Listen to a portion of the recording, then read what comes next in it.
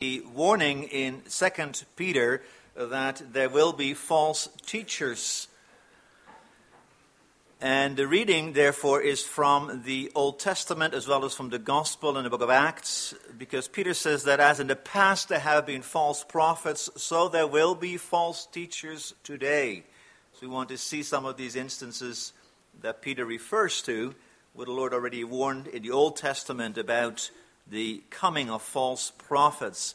One example is Deuteronomy chapter 13.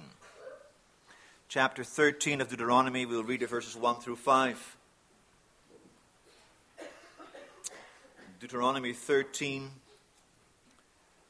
1 through 5. And there we read God's word. If a prophet or a dreamer of dreams arises among you and gives you a sign or a wonder, and the sign or wonder that he tells you comes to pass, and if he says, let us go after other gods which you have not known, and let us serve them, you shall not listen to the words of that prophet or that dreamer of dreams. For the Lord your God is testing you to know whether you love the Lord your God with all your heart and with all your soul. You shall walk after the Lord your God and fear him and keep his commandments and obey his voice, and you shall serve him and hold fast to him. But that prophet or that dreamer of dreams shall be put to death because he has taught rebellion against the Lord your God, who brought you out of the land of Egypt and redeemed you out of the house of slavery, to make you leave the way in which the Lord your God commanded you to walk. So you shall purge the evil from your midst. The Lord Jesus also warned against false teachers. We read about this in Matthew chapter 7, verses 15 through 20. It's part of the Sermon on the Mount. The Lord Jesus is speaking here. Matthew 7, verse 15. Beware of false prophets who come to you in sheep's clothing, but inwardly are ravenous wolves. You will recognize them by their fruits. Are grapes gathered from thorn bushes, or figs from thistles? So every healthy tree bears good fruit, but the diseased tree bears bad fruit. A healthy tree cannot bear bad fruit, nor can a diseased tree bear good fruit. Every tree that does not bear good fruit is cut down and thrown into the fire. Thus you will recognize them by their fruits. And then the Apostle Paul also warns the churches of this danger of false teachers as he takes leave from the church at Ephesus. And he speaks to the elders in Acts 20. Peter meets with the elders there on the beach, and then he addresses them. And we read the verses 28 through 30.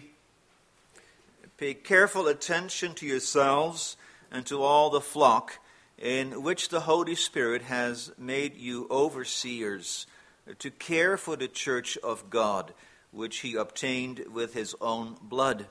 I know that after my departure, fierce wolves will come in among you, not sparing the flock.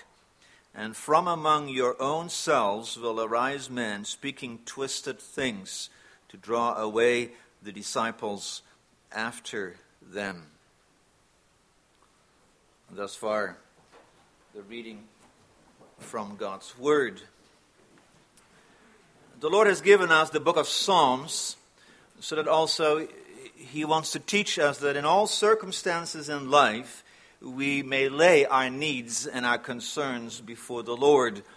And in Psalm 60, we have an example where the Lord recognizes that his children can go through very difficult things in life. Not only are we allowed to express them to him, but he also guides us as how we may lay them before him. So the sermons today deal with 2 Peter 2. This morning I'll deal with the verses 1 through 4, and this afternoon with 4 through 10. And by way of introduction, before we read our text, let me just say a little bit about this letter, this second letter of Peter. Peter writes this letter, as we see at the very end of this letter in chapter 3, verse 17.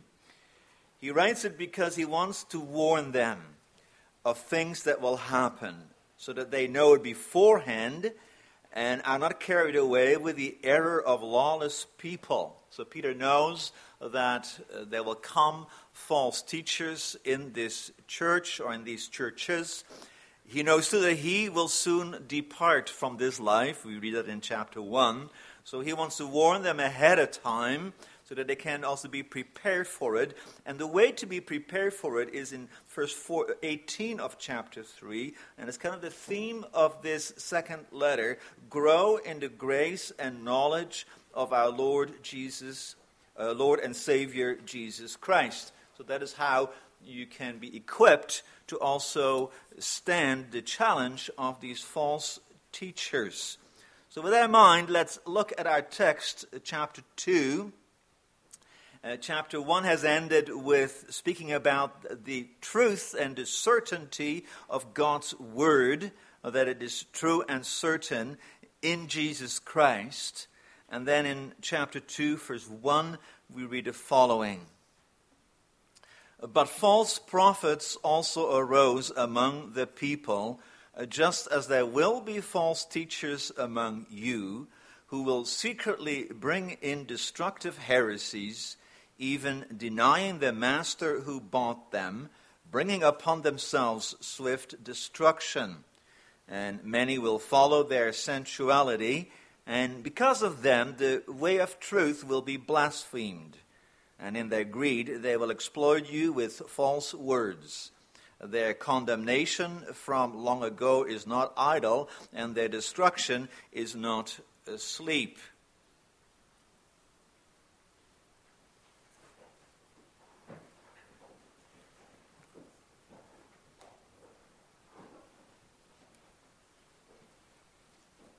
Beloved congregation of our Lord Jesus Christ, brothers and sisters, I proclaim to you God's word this morning, as we have it in the text in front of us under this theme, beware of false teachers.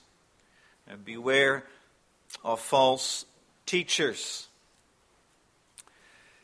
As I indicated in chapter 2 of this letter, the second letter of Peter, Peter comes to what you could say the real reason why he writes this letter. Chapter 1, he encourages the congregation to grow in knowing the Lord, in a godly life.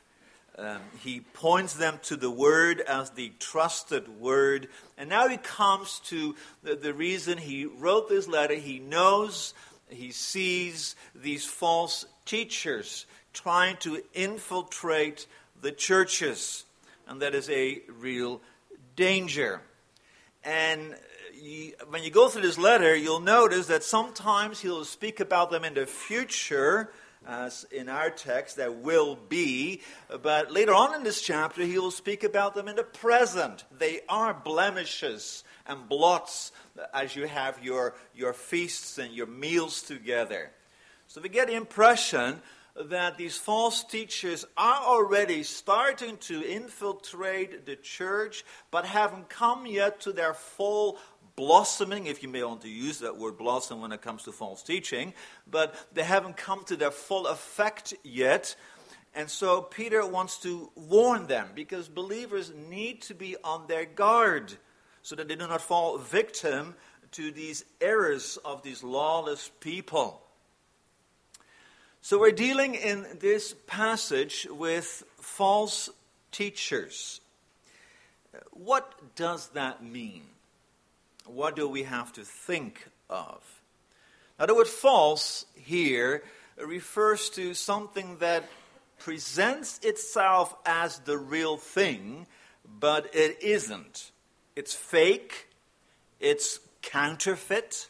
The word used here is a word that we perhaps are also familiar with, the word pseudo. And pseudo means it's a sham.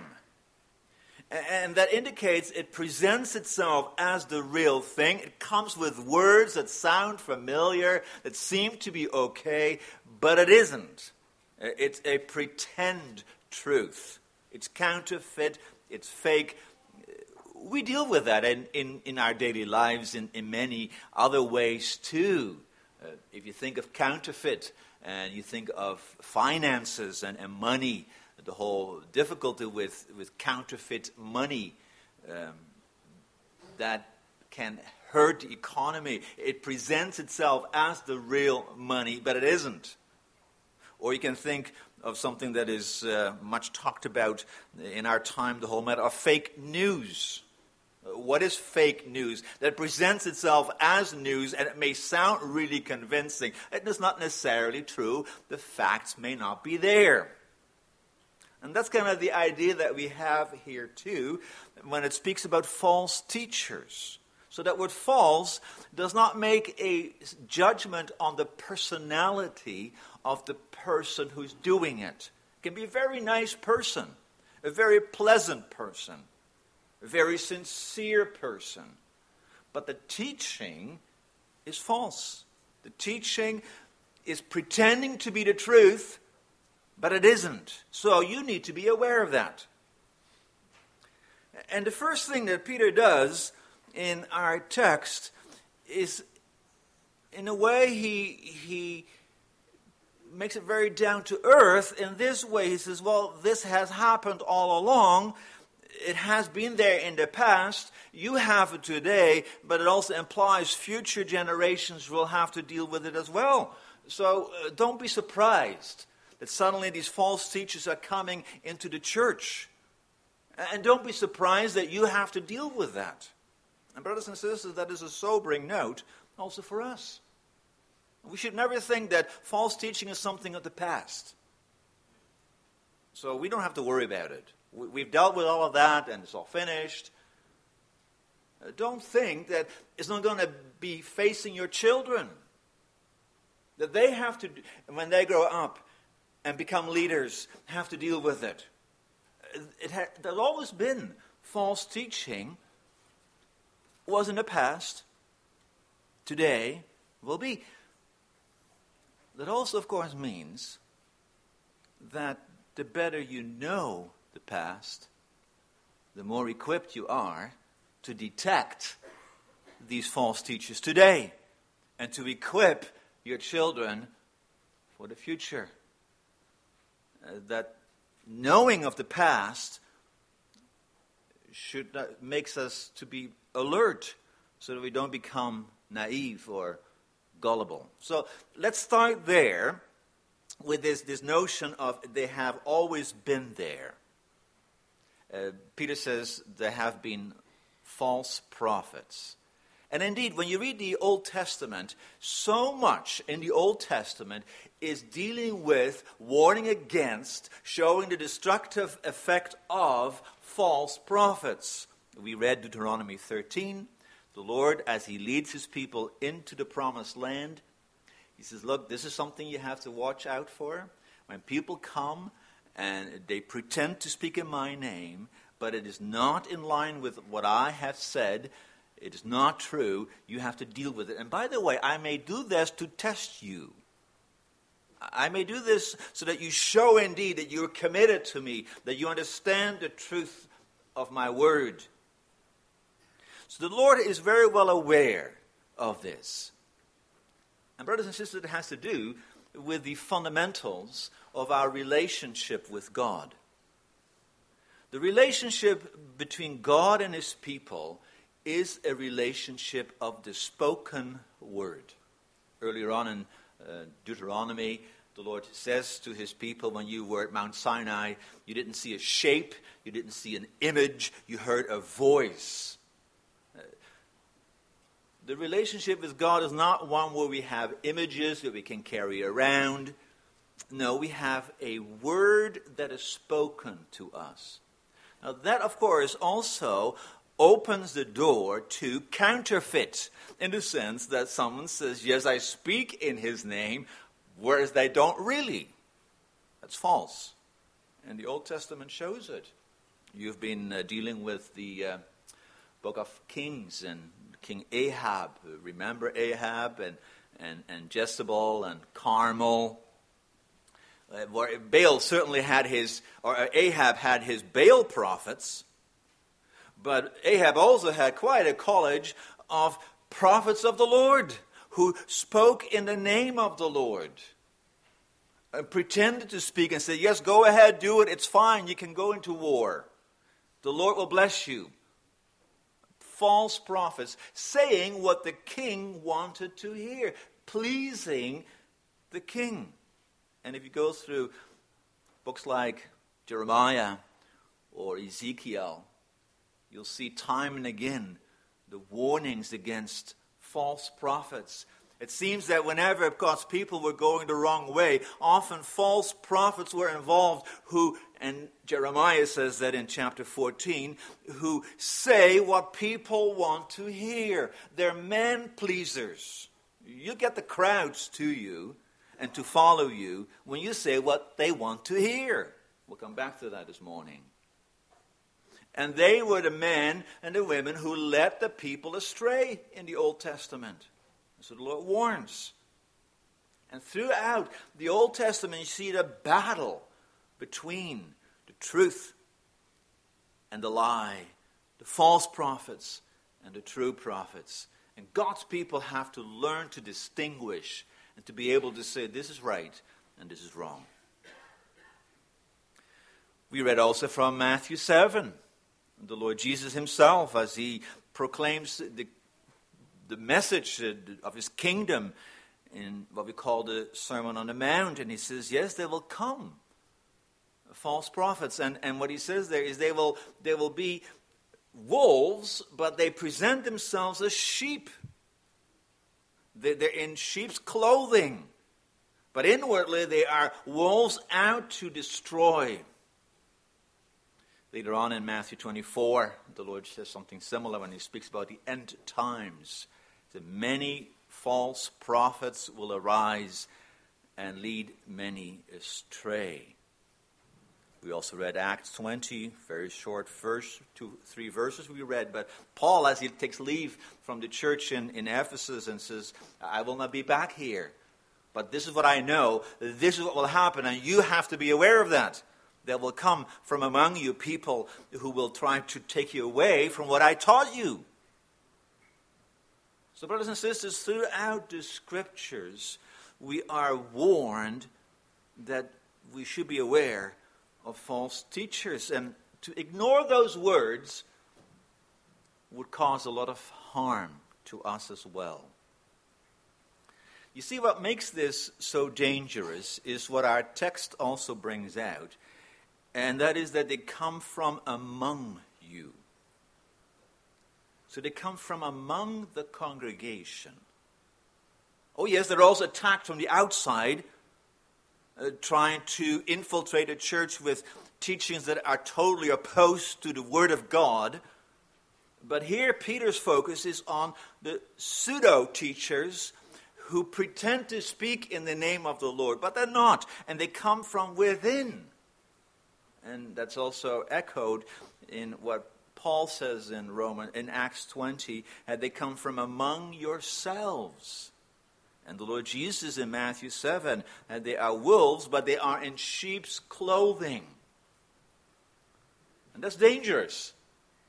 If you face an enemy and you face soldiers of the opposing army, and that soldier has the uniform of your army on, that's very dangerous because you don't recognize that soldier as an enemy. You think it's one on your side, but really it isn't.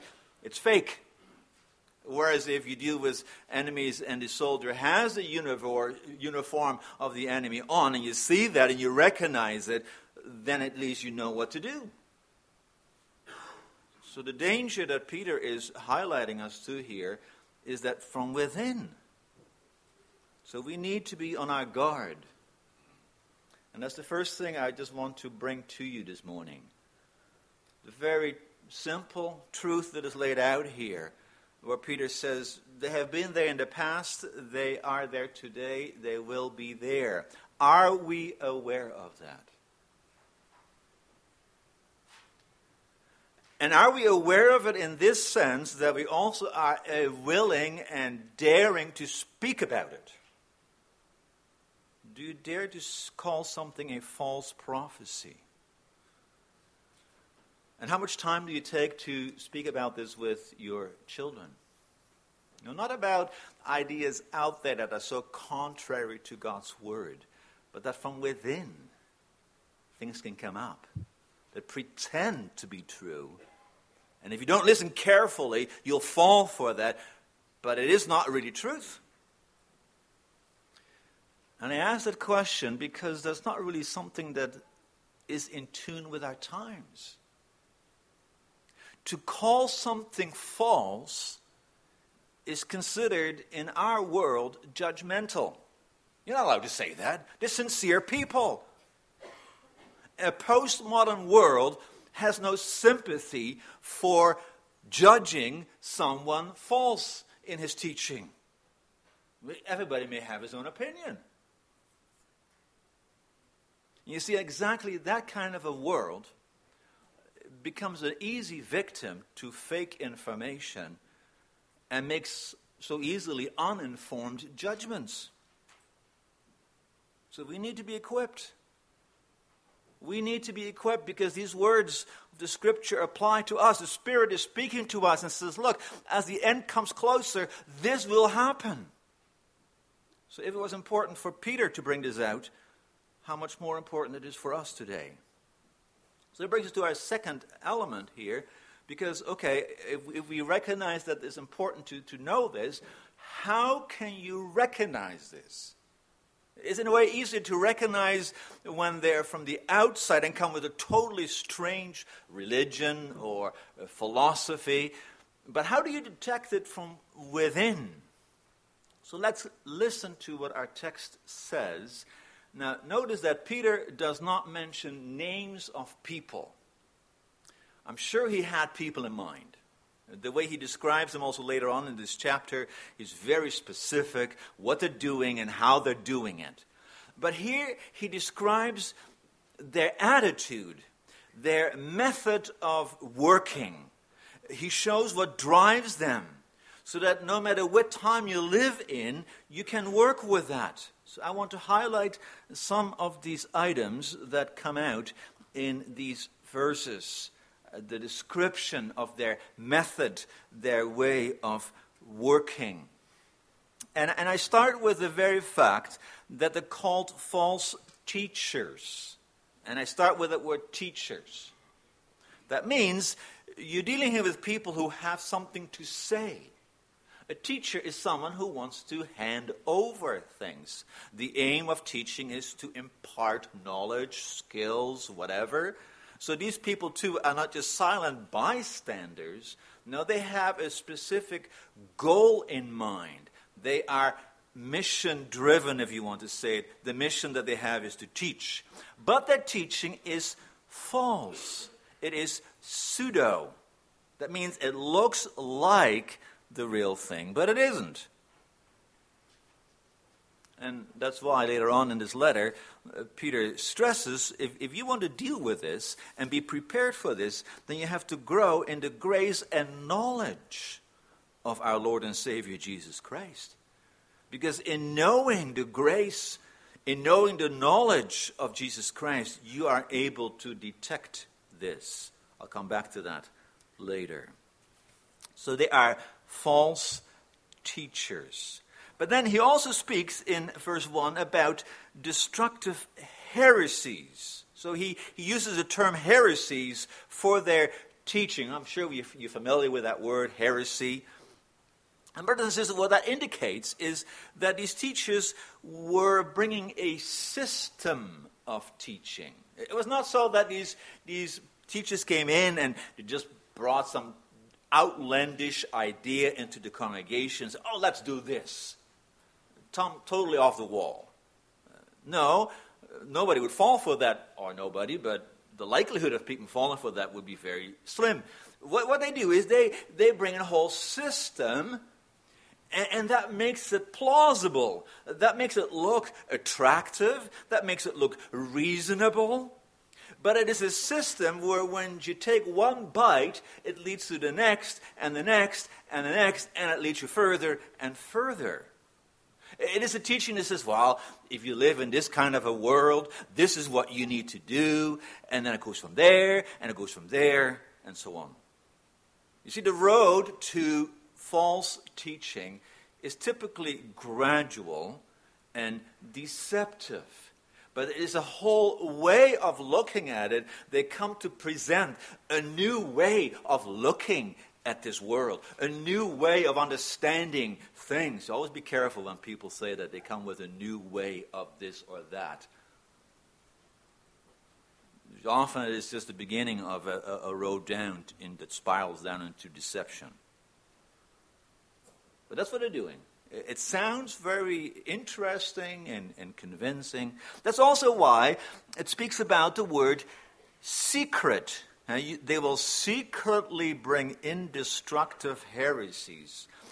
That word secret here does not mean that they were hiding what they were doing. Later on it says there are blots and blemishes in plain daylight. They do all these things. So it's not that they were hiding and coming in through the back door and quickly scooting out again. They were very open of what they were doing. But the word secret here means that once you take what they do, inside of it is something wrong. That's the secret. That as you start listening to this, giving into it, you get more than you bargained for. There's hidden in that teaching something that will be destructive. So be warned before you take it. Don't be naive. Don't be gullible. And all this teaching, all this presenting, it has to do with what it says in verse 2, many will follow their sensuality. That's a word that Peter comes back to in verse 7. Lot was greatly distressed by the sensual conduct of Sodom and Gomorrah and the cities. And in verse 18, about these teachers, that they speak loud boasts of folly, and they also then enticed by sensual passions of the flesh. The chapter speaks about greed and about adultery and all those kind of things. So what it tells us is that this teaching appeals to the senses of the people. You like it because it appeals to what you like to do, what you like to feel. And that's typically what false teaching does.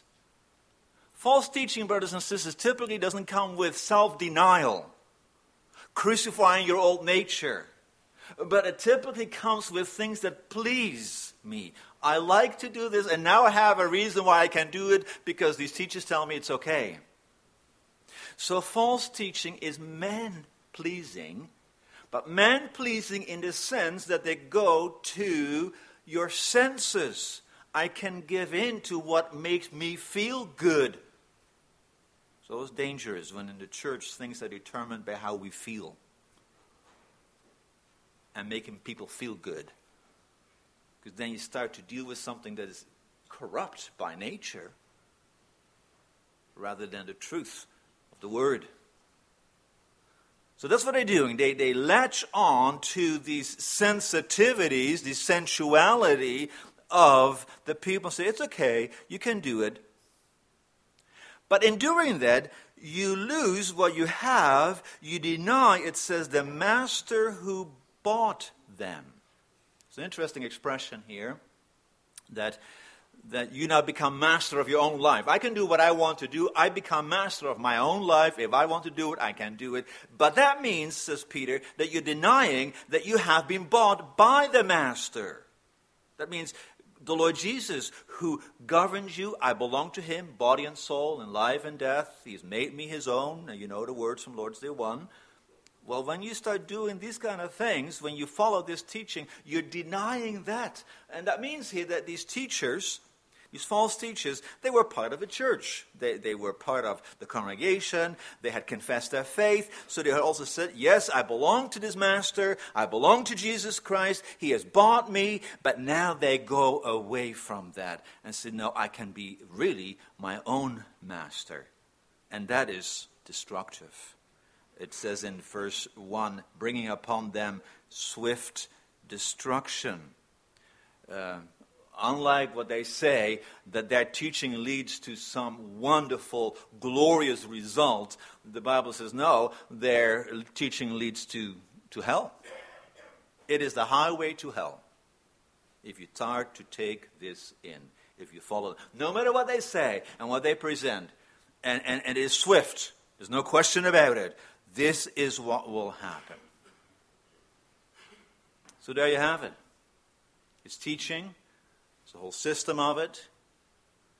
It has something in it that is poisonous, you could say, that is destructive. It takes you away from the master who bought you, and it brings you into condemnation.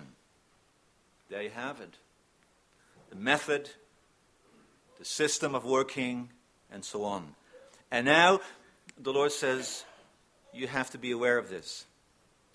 Because this is what you will meet. This is what your children will meet. So you have to be able to discern. Now, having said this, in verse 1 and part of verse 2, Peter also points out the impact of these teachers. You're not dealing with people who just, in a way, are on the margin of these churches. It says in verse 2, many will follow their sensuality. That basically means they'll have a lot of followers. You see, brothers and sisters, popularity is not necessarily an indicator of truth. And if you want to know whether something is true, counting heads or seeing people go there or flocking to it, it does not necessarily mean it's true. Coming together in huge assemblies does not necessarily mean it is true. These people too, they had everybody following them. Now they need that. They need these people because of their greed. Verse 3. In their greed, they will exploit you with false words. You see what is happening here is these teachers need these people so that they can supply for the greed of these teachers. If there's no followers, they cannot satisfy their greed. But now that there are these followers, now they can lure them in, make them pay, make them do this, and that will feed their greed. Their aim is to fill their own pockets or to satisfy their desire for power, for control, for lust. And the followers are manipulated. They're basically used. Now you think, well, why don't people realize that? Don't they see that they're being used? That yes, they follow, but they have to give this and they have to give that. Or sometimes you deal with certain sects where the leader becomes so dominant and he demands all kinds of things from his followers. So people don't see that? Well, you see, the problem is our own sinful inclination. The point of this whole chapter is not to say, look how bad they are. The point of this chapter is, do you realize how easy it is for you to follow? Do you realize that we are all inclined by nature to do that? Our sinful hearts, and these teachers, they play with it. They do what makes you feel good. And because you get that feel-good feeling from them, you're going to give to them to get more of that feel-good feeling from them. It becomes an addictive thing. And it may not be with money. It can also be with using psychological effects. You see that also in our time where they play with feelings of guilt or shame or things that have happened in your past that are traumatic and are difficult. And yes, they are perhaps, but these teachers, they want to use that and latch onto that so that they can fill their own pockets. and make you feel good, so-called feel good. But it's not really the road to glory, to life. It's not about a master who bought them. If you want people to listen to you, also as a preacher, if you say what people want to hear, if you play to their senses, they'll come and you'll fill buildings. When you come with a message of sin, repentance, carrying a cross, following Jesus Christ, the people won't necessarily come. It goes against our grain. Who wants to hear that gospel? As Paul writes in 1 Corinthians, it goes against our wisdom and our inclination. But these teachers, they were honing their skills and doing it so that it really was pleasing, and it had results. There's another impact as well in verse 2. It says, and because of them, the way of truth will be blasphemed. That basically means because of them, people will say bad things about the gospel. The way of truth is the gospel. Isn't that true? When people do things that are wrong, also in terms of the standards of our society, whether it's abuse or manipulation or control, but it is done in the name of Christ, often that gives the church a real bad name. It may happen that you have to, when you speak to others who are not Christians and about your faith, what you first have to do is basically tell them, well, I'm not like them, because they will judge you according to what some of these false teachers will do and the way they present it, what they've done to their followers. And they say, no, that's not how we do it. This is how it is. So this false teaching and these greedy people and who allow sin to fester, really that's what they're doing, by giving into this sensuality, it gives the church of Jesus Christ, the way of truth, a bad name. It blasphemes it. And therefore, it's a real obstacle in the witness of the church in this world. So one of the reasons why we need to be on our guard is also so that we can remain clear in our witness. And not by our way of allowing this false teaching in our lives obstruct that. Because that truth has to stay clear in a sinful world.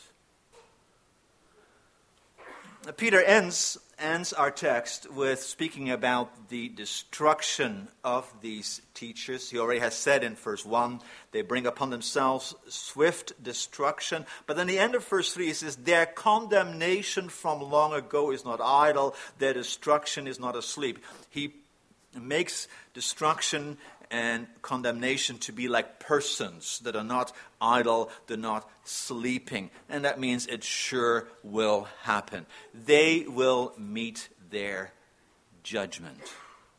Don't worry about it, it will happen. That's how he ends. So as our theme, I said, for the sermon this morning, I took the words of the Lord Jesus from Matthew 7, be aware of this. And I asked already the question, are we aware of this? Do we speak about this, the reality of false teaching? That we realize that not whatever presents itself as truth, as Christian, is indeed truth, is indeed Christian. That is the terrible, dangerous reality of the counterfeit and the fake. Wolves in sheep's clothing. Do we dare to speak about that? Do we dare to point that out? Contrary to what our culture says. Now, that leads to one more question. And that is the question I asked earlier, how do we know? How do we know that something is indeed false teaching? And I ask that question because on the one hand, we realize we should not be naive. We should not indeed think that everybody who says I'm a Christian is a Christian, or who says I bring the truth is the truth. There are indeed, we are well aware of that reality of the counterfeit. On the other hand, you don't want to, as soon as somebody says to you that he or she is a Christian, you really want to be suspicious. And certainly we don't want to be that in our midst, as we heard from the text, they will come from among us. We would not be able to work as a congregation if we always distrust each other. Is he or she one of these teachers, these people who bring in false teaching? So how can you trust one another in the congregation, in the communion of saints, as you realize the reality of this false teaching? Well, how do you know whether something is true or false? And the answer is, of course, the Bible. And in chapter 1, Peter has shown that the Bible is confirmed. All the promises of God, whatever he said in the Old Testament and the New Testament, it is true, it is sure in Jesus Christ. So indeed, to be able to detect this, you have to study the Bible. You have to have the knowledge of the Bible, an in-depth understanding of what God has revealed. Now, having said that, of course, you know, too, that these false teachers come with text too. So what about that then? And you see, that's why it is so interesting that Peter begins our text with saying, there have been false prophets in the past.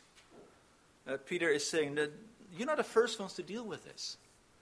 So as you confront them and as you want to seek them out and expose them, don't just go by yourself either. Learn from what has happened in the past. Brothers and sisters, we can be so thankful that we can stand on the shoulders of previous generations of believers who have faced false teaching and teachers and who had to deal with that. And by the grace of God, we're able to deal with it. We're, with the help of the Spirit, be able to resolve it and deal with it. And often what would happen at that time is they wrote it down. We have written records of these struggles. And we call them creeds and confessions. Wonderful documents, necessary documents, where we have put into writing ways of putting it so that we're able to detect this is right and that is wrong. Because these creeds and confessions put it all together in a whole way of looking at the whole counsel of God. So the question was, how can we trust each other? Well, remember that the three creeds and confessions are also called forms of unity. They're forms of unity. That means they bind us together. And not as if there is a magic or some kind of a divine power in these creeds and confessions that bind us together, but because they are a summary and a time-tested summary of God's Word. That's why we can work with them and we can bind each other to them. You see, that is the point. To bind each other to that. And especially those who have the responsibility of teaching. And that's why it is so beautiful that we have in our churches, and also you'll find it in the back of your book of praise, that form of subscription. And whenever elders and deacons are installed, or when a minister is installed or ordained, then we ask them to sign.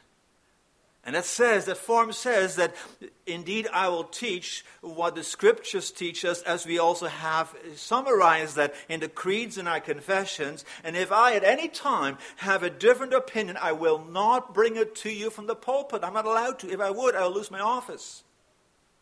By that very fact. Why do we do that? So that we can trust each other. And we hold each other accountable to that. So that when indeed, if it would go wrong, you say, this is not right.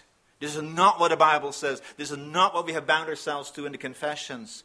And deal with that. Holding our teachers, holding our leaders to it. And that's how we can trust each other. That's why they're called forms of unity that promotes harmony and trust. So be aware. How can we? Grow in the knowledge of the Word. The church where the Bible is not studied will fall victim to false teaching. Grow in the knowledge of the creeds and the confessions. A church that doesn't know its creeds and confessions and doesn't work with it will fall victim to false teaching. Know the history of the church, how God has led his people through the past to where it is today. When you do that, then you're growing in the grace and the knowledge of our Lord and Savior, Jesus Christ.